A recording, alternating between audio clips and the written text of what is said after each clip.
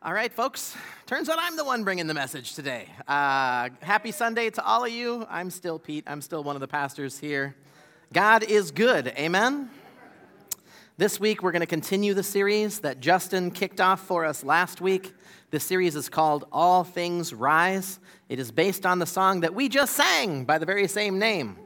This series is meant to build toward Easter, which is the most important day on the church calendar. It's the day we celebrate the resurrection of Jesus Christ. Last week, Justin showed us how God's goodness is free and boundless, and how God wants to set us free from the things that bind us up. I love that we are preaching from a song for 3 reasons. First, this particular song is one of my favorites to play on my little mandolin and also to sing and to hear other people singing. It's well written musically and lyrically, and it makes my ears and my heart and soul happy to participate in singing it together. Second, this song is theologically rich. For thousands of years, Christian churches have used songs to communicate the truths of Christianity for the benefit of everyone singing and listening. And we get to participate in that tradition when we sing All Things Rise. This series can help us benefit from the truths that we're singing together. And third, there is a ton of scriptural background for this song, which means we get to preach from the passages that provide the theological underpinnings for our worship. And so we get to hear the word and sing the word. And as we do so, we are formed in goodness, just as God has formed the worlds in goodness. And that's the phrase from this song that we're looking at this week. The line we sing says, "God, how beautiful your holy word that formed the worlds in such goodness." And I think it's helpful to know what's meant by the word here, because there are 2 meanings in church for the word. Most commonly, when people speak about the word, they mean the Bible. The tradition for that goes back to the very earliest days of the church, and I appreciate and use the phrase the word in that sense often, but the Bible has a different and another definition for the word. Here's what the Bible says about that in John 1, verses 1 to 5 and 14. "In the beginning, the word already existed. The Word was with God, and the Word was God. He existed in the beginning with God. God created everything through him, and nothing was created except through him. The Word gave life to everything that was created, and his life brought light to everyone. The light shines in the darkness, and the darkness can never extinguish it. And so the Word became human and made his home among us. He was full of unfailing love and faithfulness, and we have seen his glory, the glory of the Father's one and only Son." And so we see that in Scripture, the Word is Jesus Christ. The Word is, at the time that the Bible was written, the concept of the Logos was the Word that holds the universe together. And what John is writing to us here in the Bible is that that Word that holds the universe together is Jesus Christ himself. And this passage shows us the divinity of Jesus as clearly as any other in the Bible. It reveals the underpinnings of all of creation, and that's that Christ, who was with God and was God, is the one through whom everything has been made. Nothing created except through Jesus Christ, from the very beginning before the world existed. Jesus brought life to the cosmos, the whole of the universe, and Jesus brings a light that shines into the darkness and will never be overcome. There's a story of the universe that begins with an inexplicable bang and ends in a contraction that snuffs out all life. That is not our story. Our story is that the universe began through the love of God, who gave life through Jesus, and that the universe continues by the light of God that shines throughout the world and the heavens. And that light will never be extinguished. It will continue into eternity. As we see in verse 14, the act of creation was not followed up by God leaving us to our own devices. Instead, God joins us in creation, becoming human, full of love and faithfulness. Jesus Christ was born as a human over 2,000 years ago, the living expression of the Father's glory. Jesus is the Son of God and the Son of humanity, the light that lasts forever. Jesus being intimately involved in the creation of the universe has meaning for you and me. It has implications for our everyday lives. The inherent goodness of God being present from the very formation of everything we can see, even the snow right now, means that God's in all things and through all things and for all things. And that means we can have hope in the middle of a deeply broken world that God will restore creation one day, bringing us to the finish that God intended from the very beginning. And so, yes, the world is broken. The Bible says that's because of sin in the world, which has broken humanity and broken all things. But sin is not the final story. It is not the ultimate truth. It does not define us or creation in the end. Jesus will have a complete and total victory over sin and death, and I can't wait to live in that place. Amen? That's going to be way better than what we got going on around here. I used to believe in a story where God wipes out the world because it's bad. I got taught this story in Christian schools when I was young, and it meant that God didn't like the world. I remember my friend in high school telling me it's uncool to recycle because God doesn't care about the world. How dumb is that? Right? I thought it was ridiculous, but you know what? I had no reason I could articulate why. Ever since I learned that actually God comes back to redeem the world, one day heaven comes to earth, I realized the world is not bad. God's plan is not to wipe it out. It is to make everything right. And so when we work to make things right today in the world we can see, we are working in harmony with God's ultimate plan for all creation.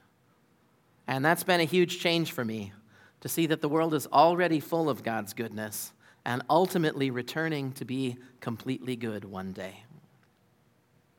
The passage we're going to look at today, the scripture behind God forming the worlds in goodness, comes from Colossians. Excuse me. Colossians is a book of the Bible all about the connection between what we believe and how that works itself out in our everyday lives. And in the first chapter, we have one of the most beautiful passages in all of Scripture. And this passage is arranged in such a way that it suggests that it was an early hymn of the church. Singing our theology has been a practice of the church since before we even had the Bible. And so we love to do what the Bible commands over and over in the book of Psalms. Sing to the Lord a new song. Again and again, rearranging the theological truths of a life with God and a life with Jesus Christ, and singing them back to God together as the people of God. God made music beautiful, and we love to worship God with music. So here's how Colossians 1:15-20 speaks of the way all creation was formed in goodness. We're going to take it a few verses at a time. Here's Colossians 1:15 and 16. Christ is the visible image of the invisible God. He existed before anything was created and is supreme over all creation, for through him God created everything in the heavenly realms and on earth. He made the things we can see and the things we can't see, such as throne kingdoms, rulers, and authorities in the unseen world. Everything was created through him and for him. And so I want to invite you this morning to think about what this means for how we look at the world, how we look at each other, and how we look at ourselves. Jesus, who we know is the greatest person ever born, the most loving and powerful and good and true, Jesus is at the center of creation. God made everything, seen and unseen, through Jesus and for Jesus. We Christians have a concept of God called the Trinity, which means that God is three persons in one being. And there's almost no way to talk about the Trinity without committing some kind of heresy, because it's complicated and mysterious. And maybe any view of God should be complicated and mysterious. It also means that the love of God exists among God's self. The Spirit loving the Son, loving the Father, sending the Spirit, and so on, forever and ever, in what Richard Rohr calls the divine dance of God's love. And out of that love, which is eternal, God creates the heavenly realms and the earth. Everything that we see, even this weird march, From the rising sun to the stars at night, every piece of creation was considered by God and put there as an expression of God's love for his Son. And so, yes, the world is broken. Yes, we face challenges and troubles and fears daily. I've been sick for 23 days. I'm on all the drugs. I'm non-communicable. I'm real tired of being sick.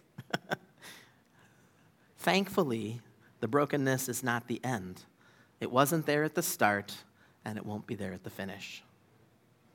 Verse 17 says, Jesus existed before anything else, and he holds all creation together.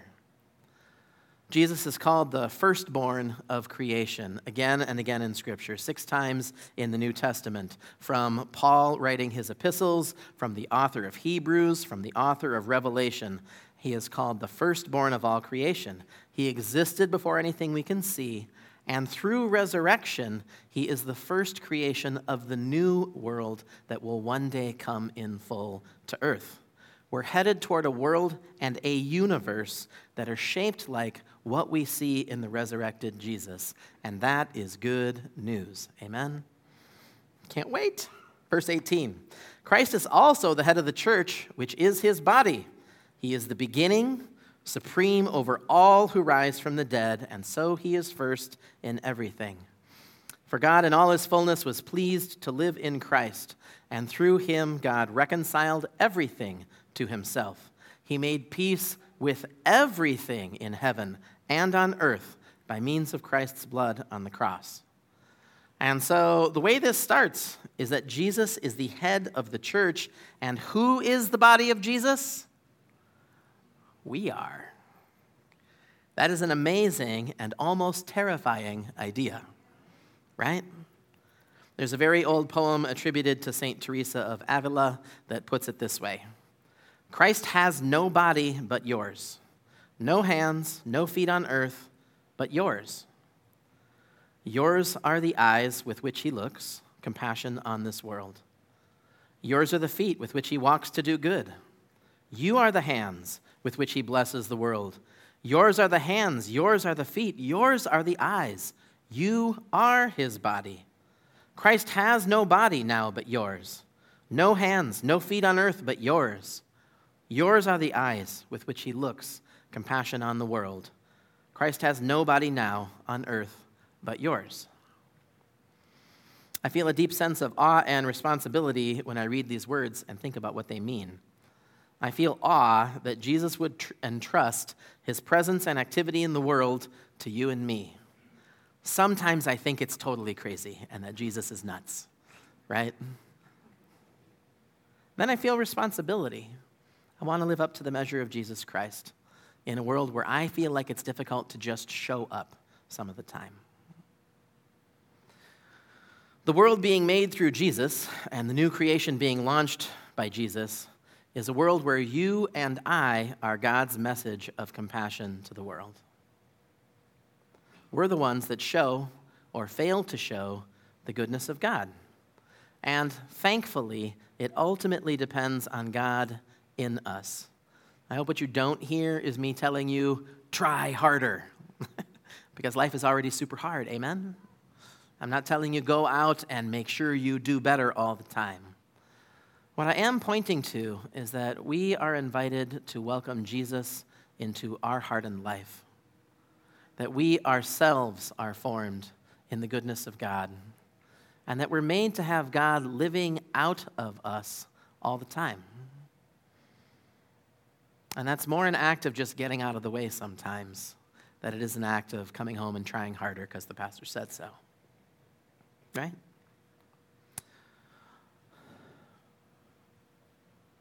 Jesus Christ is the good word of the Father spoken to all creation. God spoke creation into being, and the word that he spoke is Jesus Christ. And that word shows us the beginning and ending of everything that we're going through today. And the ending is this: a full reconciliation of all creation. Colossians 1:20 says, through Jesus, God reconciled everything to himself. Everything in heaven and on earth, everyone ever made. It says he made peace with everything in heaven and on earth by means of Christ's blood on the cross. This is what's known as a high Christology, that Jesus accomplished everything that needed to be accomplished in his life, death, and resurrection. Born as a little human baby. We had a 4-week-old here first service. So cute. Born as a tiny baby in the lower level of an inn, in a feeding trough. That's how much God loves us. God would do anything to come to you, to be with you, and to show you the way. God has chosen us to show that way to the rest of the world. Our world was formed in goodness because the one through whom it was formed, and the one it was formed for is Jesus Christ, who is super good. And so on behalf of God, I get to invite you today to step into the goodness of God, the goodness that we were created for and the goodness that we are heading toward. I want to invite you to give up the things that damage creation, that damage ourselves and each other and the world around us. And I want to invite you to live a new way, the way of working toward the future that God is already ultimately bringing to us, to work for redemption and love and forgiveness and healing for yourself and for other people and for all the world that God has made. God's welcoming you today as you are to step into his plan, to say yes in your heart and in your mind, and to walk this way with whatever life and work and relationships that God has already given you. People a lot of times ask pastors, like, what's my call in life? And I always tell you, step one is to do everything God's already given you today with faith. That's your call. People want to hear it's something else. People want to hear it's like, go be a missionary in Africa or win the lottery or whatever it is, that people want to hear. But that is not the call of God. The call of God is to live the life you have with faith, with trust that God will work things out in the end. I invite you to say yes in your heart and your mind to God today. I want to invite the worship team to come forward at this time. We're going to transition to the point where you get to go to God in worship and prayer and communion. That's the most important part of our service, is the stuff that you get to do, the way you get to respond to God. And I want to invite you to say yes to God's goodness today. I want to invite you to take on God's eyes, to see the value and presence of Jesus in everything and anyone, including you. That could be a new perspective for many of us, and it has changed my life, and it could change yours as well. I invite you to stand as you are able. We have 3 tips, something to read, pray, and do to put the Word of God into practice as we have received it. Tip number 1 is read Colossians 1. It's super beautiful and super deep, and you might like it enough to read the whole rest of Colossians, which is pretty short anyway. Tip number 2, pray for eyes to see Jesus in all things. And for some of you, that might be hardest to do in the world out there, which presents you with so many challenges and brokenness. For some of you, it's hardest to see Jesus in the people around you, many of whom have not been nice. And for some of you, it's hardest to see Jesus in yourself, where the Bible says God lives and moves and gives you being if you have invited Jesus into your life. So tip number 3 is to do something that shows God to the world. If that sounds confusing or hard, just pray and ask God, God, is there anything I could do that would show people your love? And then whatever comes to mind, give it a try and see how it goes. I totally believe God can speak to you and give you some good guidance if you're willing to ask. If you're on the prayer team, could you come forward at this time? Thanks, folks. We got anyone on this side who would be willing to come pray? Thank you, Jeremiah. Appreciate you. Thank you, Emery. I have 3 specific things that you might want to get prayer for today, but we'll pray anything in the world that would bless you because these folks are just trained to pray blessing for you. First, you want to believe the world's good, but your world doesn't seem very good. The world can be a cold and hostile place. And when our eyes are stuck on the bad things that happen, man, there's a lot of bad things happening. I can get an amen there, right? All you got to do is turn on anything or just go out and meet some people. And there's plenty of bad stuff happening in the world. And I just want to invite you that God sees something much different than you do when you look at the world. And God's inviting you to have a change in perspective today. We would be glad to pray for that to be happening in your life. Number two, you're struggling to see the goodness in someone in your life. God looks down and sees each person with value and with gratitude and with love, which is an amazing sentence. Every person, that's how God sees them. If there's someone you're really struggling to see those things in, we would love to pray that God would give you a change of heart, that God would give you new eyes. And lastly, those of you who struggles to see the goodness in yourself. There is nothing more heartbreaking for me than when my kids think they're bad. It's just like tears you up inside because the world sends that message to people all the time, and sometimes kids believe it. And that's how God feels about you. God knows how good you are. God believes how good you are. God sees all the good that you mean and that you intend and that you care about. And that's what God knows about you is true. And God is inviting you to have his own eyes for yourself, to love yourself with the same love that God has for you. And so if any of these are resonating for you, I think that would be a great sign that coming up and getting prayer today would be a good next step. I'll lead us in prayer as we transition. The worship team will let us know when the service is over. God, we're so grateful for your goodness. I thank you for making things of beauty in every season, even the worst month in Minnesota, March. I thank you for making beautiful trees and clean snow and for a 40-degree week. I just thank you for all the good things you've made in creation. We thank you for the good things you've made in people. Of course, there's a lot of brokenness in our world, but you see good things in every person, and you've put good things in every person here in this room. And we thank you for those good things. And God, we thank you for the good that you have done in our own hearts and our own lives. We thank you for coming to live within us, for being there when we turn to see what value we could have, and for seeing us as your children, your sons and your daughters. Thank you for all these good things, God. In worship, we offer ourselves back to you. We ask that you would give us your eyes and your heart for creation and other people and ourselves. Move among us as we sing and worship you together, God. Amen.